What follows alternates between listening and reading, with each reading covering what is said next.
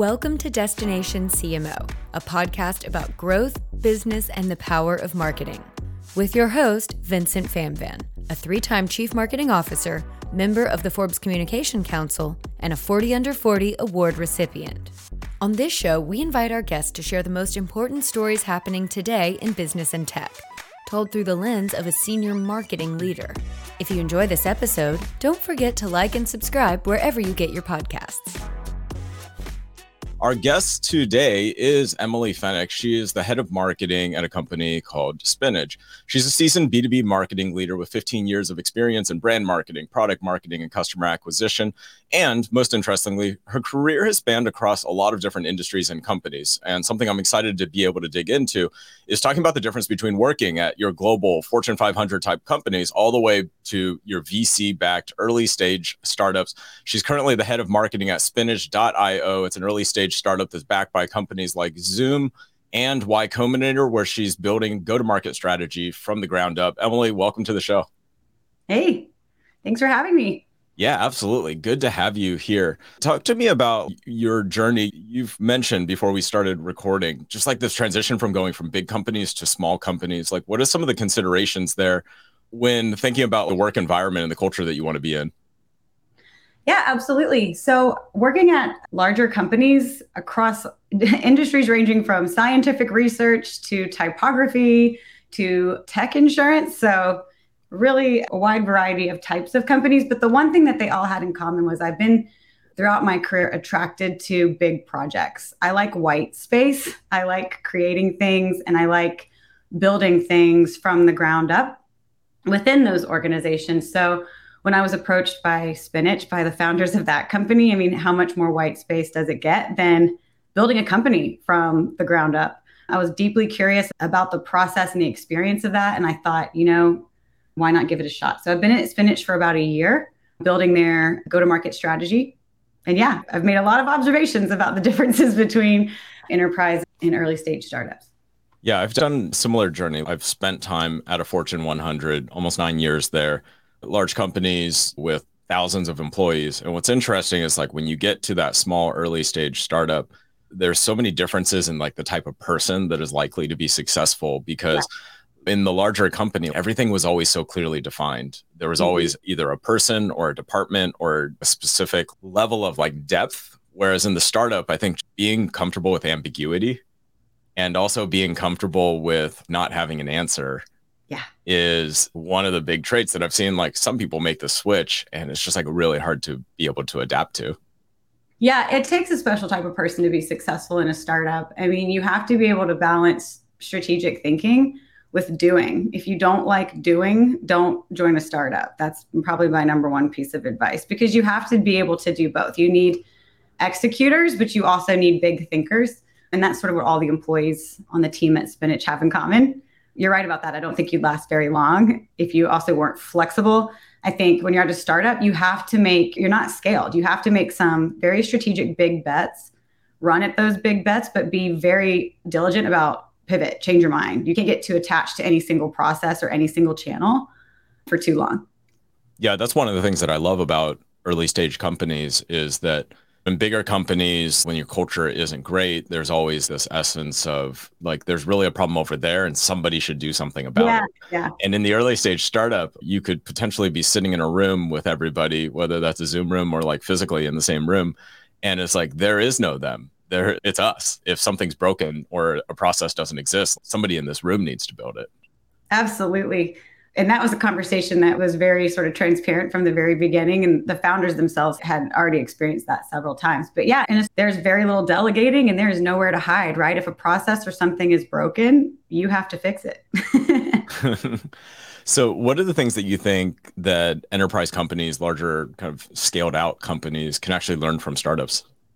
Yeah, I wouldn't say it's the companies themselves, but like marketers, since this is Destination CMO.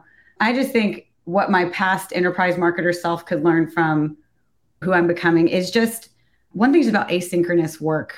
I do think that once you have joined this, we have huge goals, huge ambitions like most startups do, and limited resources. So how you spend your time becomes like one of the most important focus areas for me as a marketer. spending time in meetings is not the best use of time. And so we sort of lean more on asynchronous work. So sending things, Slack messaging, instead of having a meeting where you have to sit down and go through a slide deck, it takes time to create that slide deck. It takes time from everybody to coordinate calendars. It takes time to then share something that could have been read offline in about 5 minutes. I've just become so aware of how much time gets wasted with some of these more traditional synchronous working styles, of prepare for the meeting, prepare the slideware, schedule the meeting, present the meeting, collect feedback, follow up. Some of that I've noticed can be done in about 10 minutes. Organize your thoughts in a Notion doc, record your thoughts in a Loom, share it on Slack. If you need to have a discussion, have a discussion. Most of the time you realize that you don't. Yeah, I actually had an example of that earlier this week where I was building out a funnel, defining metrics in that funnel, had sent a meeting invite with the pre-read in there. And that morning, as I woke up and I was like looking at my calendar, I realized, wait, this really doesn't need to be a meeting. And I canceled the meeting. I sent out the Notion doc in Slack to the people that I would have been meeting with. And before the meeting would have even started, like the feedback was already in the Notion doc and the revisions were already done. And it was almost one of those moments where I had to like catch myself because that meeting creep can be really real if everybody doesn't kind of check themselves along the way. I've also seen in asynchronous work the opposite happen, where there's times where a Slack conversation could go on forever, where it's like, oh my gosh, like we need to just talk and take this conversation out of Slack. So I think there's an art in moving things to asynchronous, but also knowing when the right time and place is to bring that back to a live conversation, which sometimes could just be as simple as like using the new huddle feature in Slack, which is like one of my new favorite features, to be able to just like quickly jump into a huddle inside of a channel. Yeah, we actually spent one of our first summits. We get together in person quarterly, sort of defining that. Because I think that's another piece of advice is if you do want to experiment with asynchronous work and see if it helps you or just your team save time, you have to be intentional about it. So to your point, like we spent a lot of time in that summit documenting how we work, making some commitments and some agreements about it, and also going into it like ready to pivot. We do instant retros on processes. So instead of, again, waiting for the meeting, it's like you share your feedback in real time. Like, is this working or is it not working? But some of the rules that we put in place were, don't share emotional information on Slack, right? Like if a thread starts going on for too long, like call it. Clearly you need to touch base in person for a moment. But for the most part, it works pretty seamlessly. Yeah. What should marketers or marketing teams like be mindful of as they think about this? Actually, let's take a step back and define asynchronous work and then talk about the considerations of going into more of these asynchronous styles. So when I think of asynchronous work, I think about work that happens less real time, meaning that not everything necessarily has to be a meeting. And kind of another outcome of asynchronous work that I think of is that you're not publishing or putting out like half-baked thoughts, meaning that if you have an idea, you're kind of more flushing out that entire idea into potentially like a Notion doc, which doesn't have to be a fancy thing. Yeah. It could be a bunch of bullet points with like thoughts combined, but you might be thinking through, instead of just an idea for a campaign, mapping out like what is the channel, what could be the example of the messaging, maybe even a sketch of an early sketch of like what creative could look like.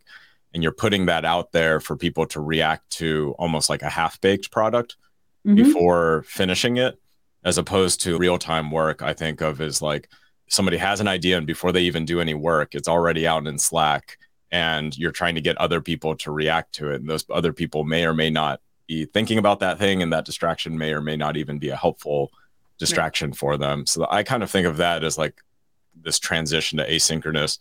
What do you think of it as? The most simple definition of async and sync is just it's a function of time, right? Like anything that is shared asynchronously, the recipient of that information can consume that information at any point that they choose. It's flexibility. And synchronous means anyone that you would like to share that information with can only consume that information when you align in the same space at the same time, right? And so if we think about these trends to moving towards more hybrid working styles, I hear a lot of executives say that they care about flexibility. I think the ultimate flex is that allowing people to produce and consume their work on their own time. What that empowers your people to then do is, let's say that you are very productive at 6 o'clock in the morning and you want to share ideas. Who's going to take a meeting with you at 6 a.m.? No one. So you can prepare your ideas, share them. And then when I'm most productive at, say, hypothetically, the afternoon, I can consume that and give you feedback. And you and I never have to really coordinate our calendars or get together, but you have shared very well thought out information. You didn't, hey, you know what, Emily, I want to talk to you about this. I see a lot of like brainstorming versus brain writing. Mm-hmm. So it's like sometimes in meetings, people talk past each other. Their thoughts aren't crystallized. They haven't been documented. The meeting themselves aren't documented. So you kind of find yourself in this cycle of meetings where the only decisions or ideas are produced synchronously. It just slows things down. So yeah, I oftentimes too, I think about times in the past where somebody scheduled a meeting with me and they almost want like feedback off the cuff. Like they're showing me something and then 2 seconds later, they're asking me, what do you think about it? And I've almost have learned that like my brain doesn't really work well that way. Mine doesn't either. The ability to be able to digest something, whether I'm like self-consuming it or whether somebody's actually walking me through it. And then after that, it's really in between downtime, going on a walk, like yes, literally sleeping on it. Like the next day, like something will come back a lot more clear to me.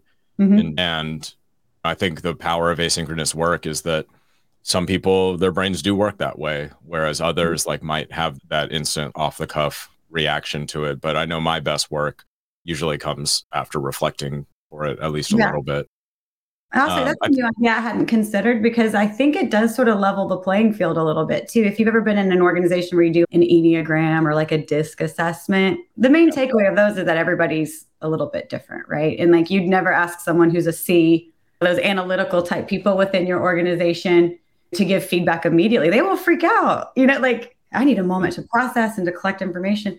Whereas someone like me who's very decisive, sure, I'm great in meetings. You ask me a question, I can probably make a decision, but I'd probably make a better decision if you gave me a moment to consume the information. And if you took the time to package up information that was more consumable. Does that make sense, right? Like it's sort of both.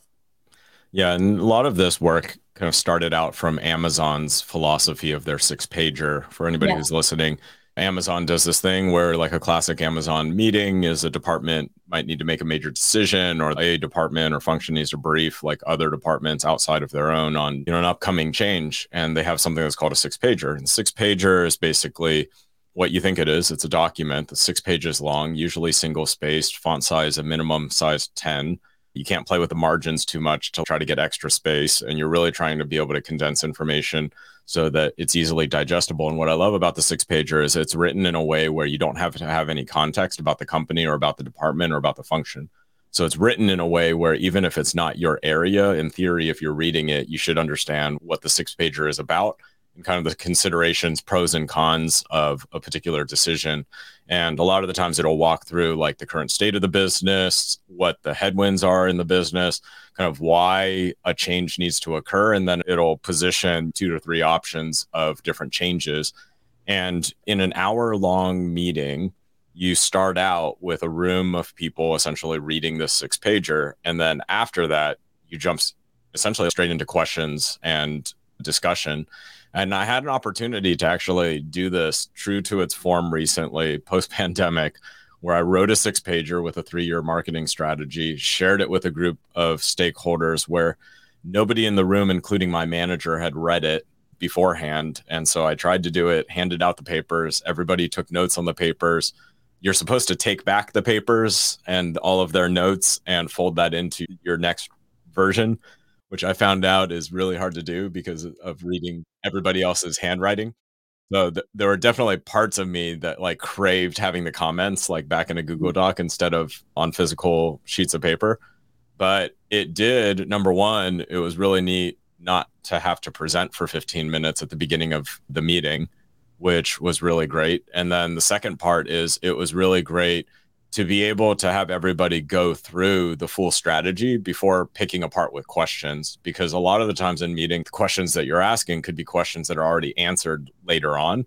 And so this allows somebody to kind of like fully consume it end to end. Yeah, at the same time, it took forever to write it. And the average 6-pager, I think I read somewhere on like a former Amazon employee's blog, like the average 6-pager takes like 25 to 28 hours or something like that to write. So it is a very time consuming exercise at the same time. Yeah, I mean, I'm not going to pretend to be smarter than Amazon as an entity, but if I had to take that process and improve it for myself or my team, I would just say, I'm sure they have their reasons why it's 6 pages, but I mean, if you wanted to just sort of take it down a notch, right? All right. Last that I heard from you, it was if I could improve on the process for myself personally, start by organizing it in a Notion doc. Yeah, just it doesn't necessarily need to be a 6-pager. That's how Amazon does it. But I think the bigger takeaway is organizing your thoughts before getting everyone together, making sure that what you have to share is well organized. And I think it's important to point out that it's a document and not a deck. I think it's kind of funny, but I think so much of internal work is presented in PowerPoints, and PowerPoints put a lot of pressure on non-designers to make the information somehow. How much time is wasted adding drop shadows to graphs? Do you know what things like that, right? Where I don't think any chart should ever have drop shadows. Just the dumbest formatting things. I don't know if you ever found yourself tinkering and being like, oh gosh. But it also my hypothesis is that it biases people towards designs that are slides that are slick versus ideas that are sound, right? And if you take it out of the PowerPoint and you put it in writing, the idea has to stand in black and white. Talking about marketing specifically, you've mentioned to me in the past how it's baffling that so many marketers, or a large percentage of marketers, really don't know the audience or the persona that they're marketing to. Why should you start there? But how did Spinach approach getting to know its ideal early users? And like, what does that look like bringing that to life? Yeah, this is one of my favorite topics. I think at companies of all sizes, whether I'm in the organization, talking to friends, sometimes you hear this phrase like, oh, well, our product could help anyone. And I think if you approach it that way, your product could help anyone, you're actually probably destined to help no one. And when I first joined Spinach, one of the reasons I was so excited about it is that the founders were very well aware of that. So a lot of tools out there, I should probably stop and explain what Spinach is for. So Spinach is a tool that helps development teams run more effective daily stand-ups. It's a big part of, for anyone who's worked with developers, a big part of their agile workflows are to connect as a team on a daily basis and align on their plan for the day. So Spinach sort of helps take the facilitation out of that and automates that process. So a daily stand-up is one type of meeting. And what our founders could have easily done when they set out to build Spinach, they could have said, well, if it can help a development team run a more efficient meeting, it could help any meeting. And we've actually seen a lot of tools in the marketplace who do that, right? Like we're going to help anyone and everyone run a meeting, any kind of meeting. But I think what happens then is that you get too broad. You're not focused on very specific needs on specific users. And you sort of end up with like a flat product that kind of helps, but kind of doesn't. So how we developed sort of our ideal customer profile was started by going really, really narrow and really, really deep with a very specific audience. And even within that audience, went even deeper to develop our ICP. So if you think about the members of a development team, you have designers and scrum masters, tech leads, product managers, and the engineers themselves. When we went to build Spinach, we could have said, let's just build it for the needs of everyone on that team. But instead, what we did is we used have you heard of Superhuman's product market fit approach? Have you heard of this before? No, tell me more. So what we did is we reached out to the base of users. When we got a decent base of users. We reached out to them and said, if you could no longer use Spinach, how would you feel? I'd be very disappointed, somewhat disappointed, or not disappointed. And what you learn from that is who is getting the most value from your product. And it was so amazing to see that overwhelmingly, it was the tech leads and the product managers, the people who are often stuck facilitating the daily stand-up, who got the most value from Spinach. The engineers, the designers, QA team, they got less value from Spinach. And so that really helped us focus our messaging, focus our channels, and focus our entire product strategy around how can we continue to lean into the people who already see the value of what we're trying to build and really amplify that versus sort of getting spun out on, oh, but an engineer might not like this or an engineer might not like that feature. It really sort of helped us crystallize our roadmap and our go-to-market strategy. And so it's an excellent framework. If you have any sort of base of users, just ask a group of people if they'd be disappointed, if they could no longer use you, and see if you can gather any insights from who's getting the most value from what you're doing. It does not surprise me at all that Superhuman uses that question, because Superhuman is like one of those companies. I think Superhuman and OXO are like two companies where if their products just like magically disappeared, I'd be like, oh my gosh, but drying rack of like for my dishes, it's got so many different features and I love it. But yeah, and I love that the example is something that is a tangible good and not just a digital good. Because if I remember correctly, that survey, the product market fit survey, was made by Sean Ellis at Growth Hackers. And a lot of marketers oftentimes get pushed towards using NPS as a measurement. Yeah. And NPS is just simply, would you recommend this to a family member or a friend, which is inherently different than would you be sad, would you be disappointed if you could no longer use it? Because just because I would recommend Uber to a friend, but if Uber disappeared, there'd be Lyft that pretty much to fill its spot right away, at least for me.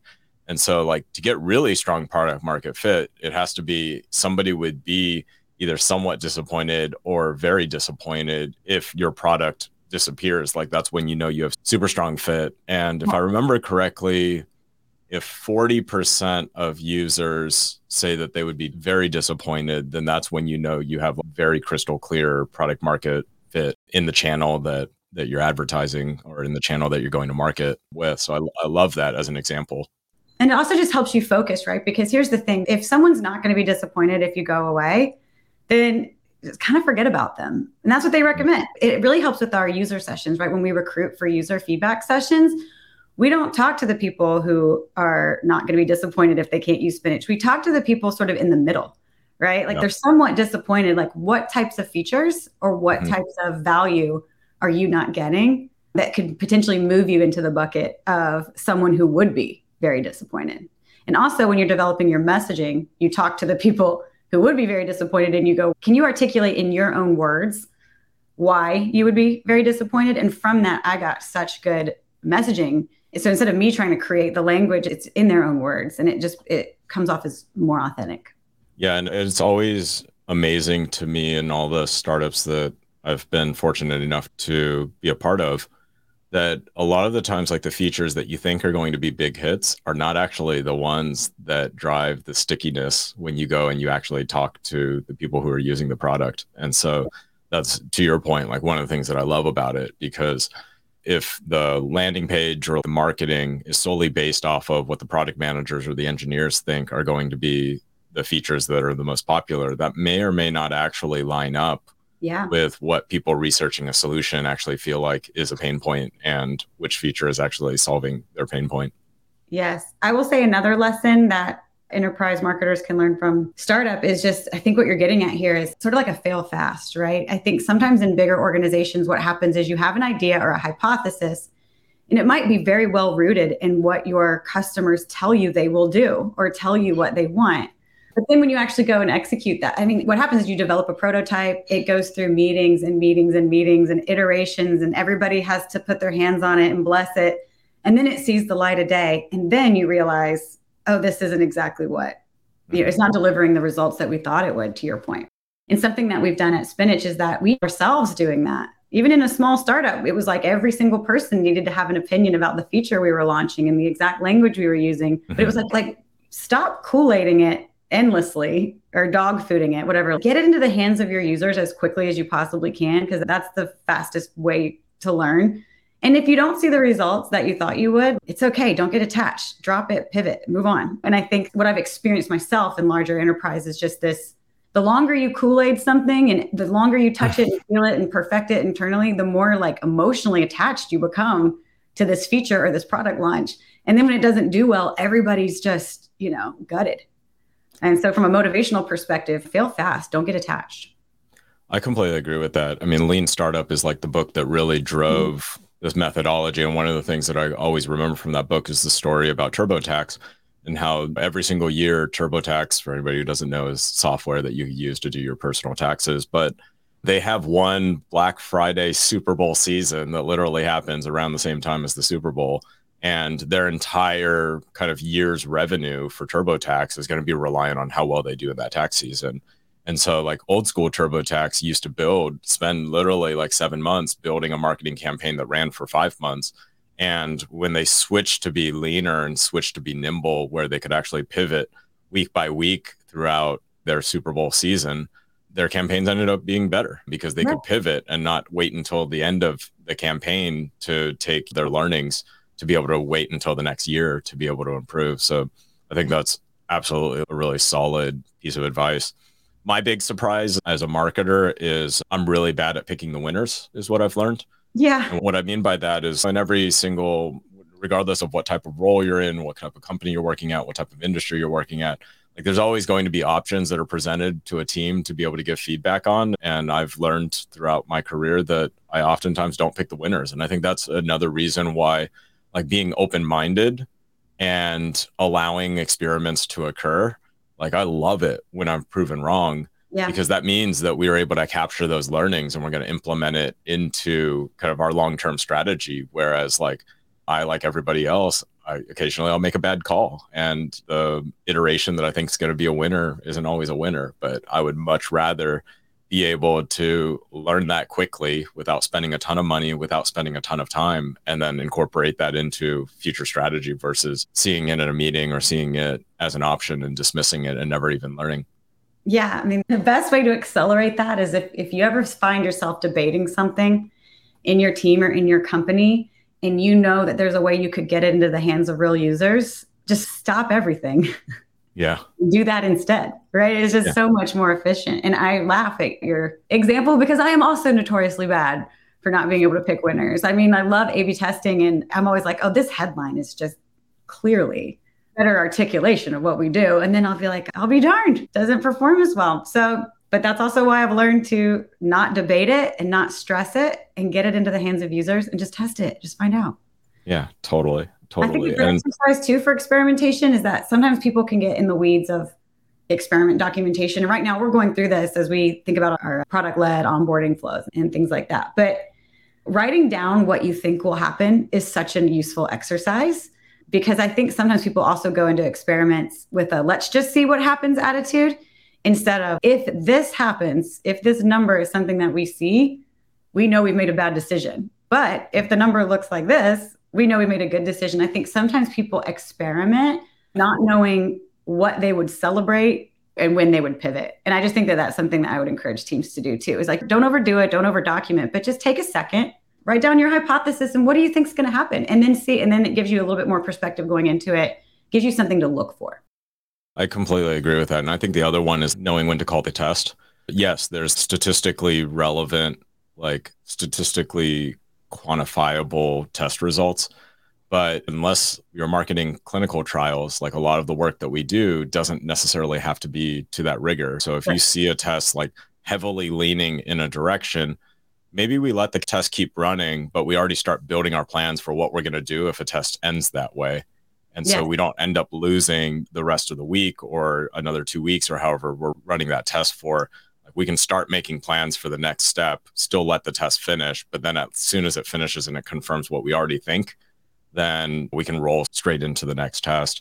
So it wouldn't be destination CMO if I didn't ask you the question. For somebody who wants to grow into a head of marketing role, what advice would you have for somebody who wants to get stronger in their career and kind of grow towards that direction?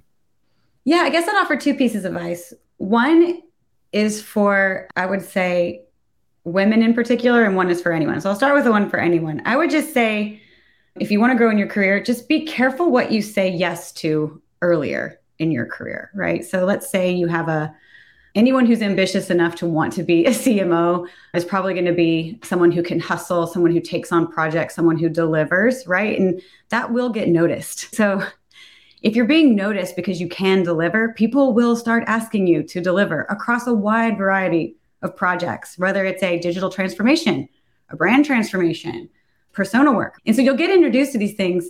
It's really easy to just, for especially ambitious people, to just say yes to those things. Like, give it to me, white space, I'll take it on. So I guess what I would encourage people to do is to think about what kind of marketer you want to be. What types of projects, really reflect on the types of projects that give you joy, not to be corny, but like, you're not going to be able to be successful if you're not excited about what you're doing. So think about that and then try to be more intentional about what you say yes to. You do not have to say yes to everything. Other opportunities will come along if you are talented and you hustle and you work hard. Because if you're not careful, what can happen is you can take on all these different types of roles, but you might not be building that niche expertise that will make you happier and more successful in the long run. Yeah, really great advice in terms of purposeful thinking about and just taking a step back and being intentional about those career moments and the direction that you want to head in. Emily, for somebody who wants to follow you or stay connected with you, where's the best place to connect? Right here on LinkedIn. It's Emily as my maiden name, Emily Elkins. But yeah, find me on LinkedIn. I'd love to meet you and talk with you. I did have the career advice for women, though. Do you mind if I sneak that in here at the end? Yeah, go for it. The career advice for women, particularly mothers or parents, is get yourself a support system. I think coming out of the pandemic, it reminded everybody that you need a support system. You can't do it all, and you can't do it all by yourself, and you shouldn't expect yourself to. And so I couldn't have gotten to where I was in my career if I didn't have a strong support system of family, friends, and caregivers. So make sure that as you develop your life and as you develop your career, make sure you have that. It'll change your life. Emily, thank you so much for joining me. This has been Destination CMO, hosted by Vincent Famvan. Because marketing careers are often highly specialized and rarely linear, Destination CMO invites senior marketers to share stories and insights from their professional journey. If you liked this episode, join the community by following us on social media. We have links to all our platforms in the show notes. And join us next time for the most important stories in business and tech, explained through the lens of a senior marketer.